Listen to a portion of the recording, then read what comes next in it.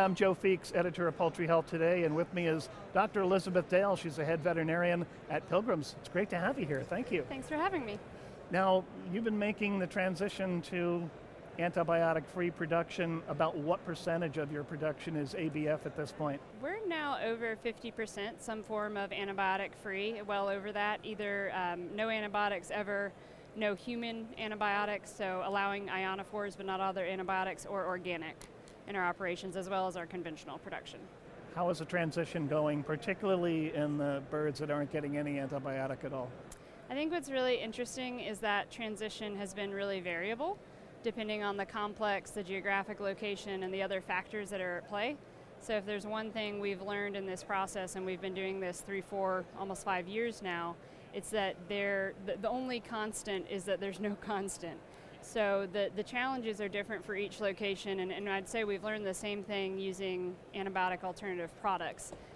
Some that work really well in one location are not necessarily going to work as well for the challenges another location faces.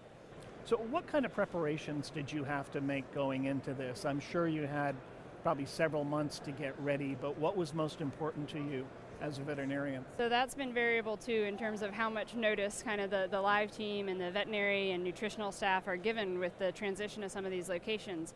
But I think where we've been most successful, we have taken the time ahead of time to really prepare as best we can.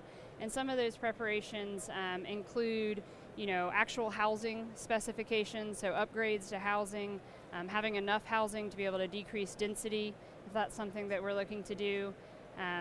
A lot more attention to water line sanitation and water quality, but I would say the biggest one has probably been in our hatcheries. And we're fortunate that as part of our technical team, we also have a hatchery specialist, and he's done an incredible job advocating for us for our hatcheries and getting those upgraded and really focusing on sanitation. So having a really good quality chick, I think, has been key to being successful in the antibiotic-free. And you just teed up the ball for my next question, because I wanted to ask you about the hatchery. That's where it all begins. That's where all the bacteria begin too, I guess. What kind of changes specifically did you have to make? I mean, I know sanitation is a given, but you don't have the antibiotic and the in ovo vaccination anymore. What sort of things did you have to do to tighten up biosecurity and also make sure that everybody in the hatchery understands those rules? So I think you hit on a couple things that are key. I mean, sanitation, that's number one priority, and that's almost, you take care of that and then move on to the other things that are going to make you successful. But I think really working with our teams and our personnel in the hatchery, that they understand the importance and the why behind why we're asking them to do all this and take additional measures that maybe we didn't take in the past, or to raise that standard overall. So we start there with sanitation and the systems we use for sanitizing within the hatchery. But then beyond that, a lot of the improvements we've made, once you take care of sanitation, there's still a lot of things that can impact either positively or negatively if you have a healthy, good quality chick.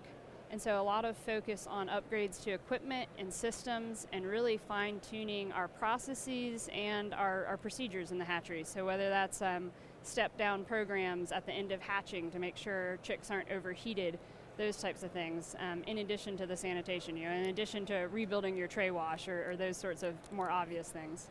Now, I'm guessing initially you probably saw at least a slight hit on 7-day mortality.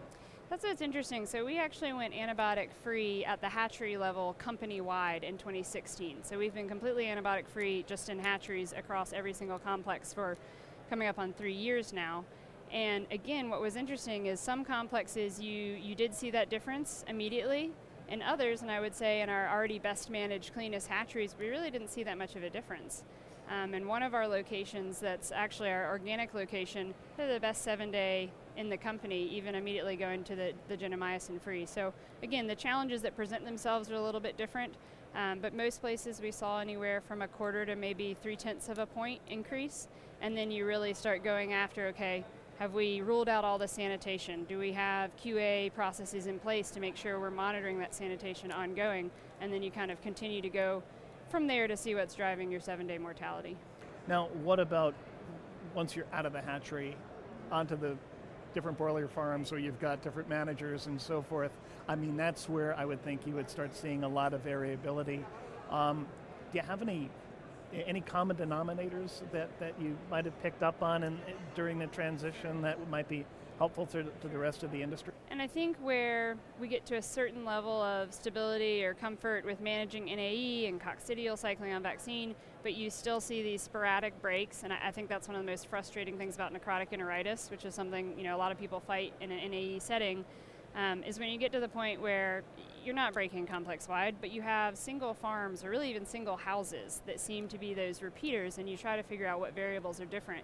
And so I'd say some of the common factors for us, or one of the big things that we've realized, is really deepening that relationship with your growers again, and making the effort to spend the time talking to them. We're having a lot more grower meetings than we ever had before. Really spend the time educating them, because in the antibiotic-free world, you have to be so much more proactive than reactive, because you just don't have drugs, with the power of an antibiotic to treat clinical disease. And so we're really, poultry medicine, I feel like, has always been about preventative medicine. It's one of the things that drew me to this area of the profession, but in antibiotic-free, that's even more so. You really have to take a very preventative approach, and I think our success there has been training both our service techs and the growers to really look for the signs early and then alert their veterinary staff for the complex.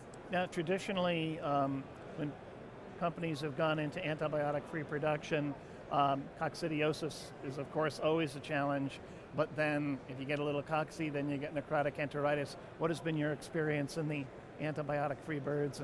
So fortunately, we started experimenting and trialing with cocci vaccine, going cocci vaccine year-round, or running it as a bio-shuttle program, but well before we went NAE. And I think, again, in our most successful locations, they're locations that had been on a bio-shuttle, so maybe using an ionophore in the later diets, but on vaccine year-round, and then we were able to transition much smoothly off the shuttle part to a straight vaccine program, and I think that's really helped some of those locations.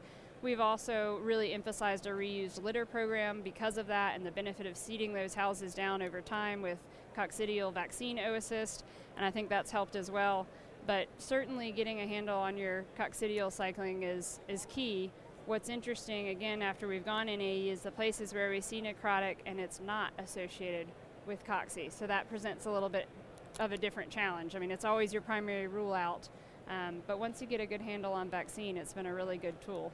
Do you feel like this experience has made you a better veterinarian? Absolutely. Like I said, preventative medicine and population health is one of the things that drew me to this area of veterinary medicine. But I think this really challenges you, as it challenges the whole industry. I mean, it challenges our growers, our service techs throughout the chain in terms of preventative medicine. And really, I tell people that when we go NAE, it really drives being meticulous. It drives perfectionism, because that's how you're going to do it successfully, because you're trying to anticipate and prevent any of the conditions that are going to predispose that bird to having a clinical outbreak of disease where they require antibiotics. Could you see a day when maybe the whole industry will go antibiotic-free, or do we always need that safety net? Well, I think that, and I'm very careful around the wording of talking about antibiotic-free, because even if the whole industry goes antibiotic-free, and as the situation is in our company, we always have antibiotics, and I think that's a very important standard to maintain it as a standard of care. So if any bird needs to be treated because of morbidity or mortality, we'll pull them out of the program and treat them, because to me that's standard of care in veterinary medicine and animal welfare.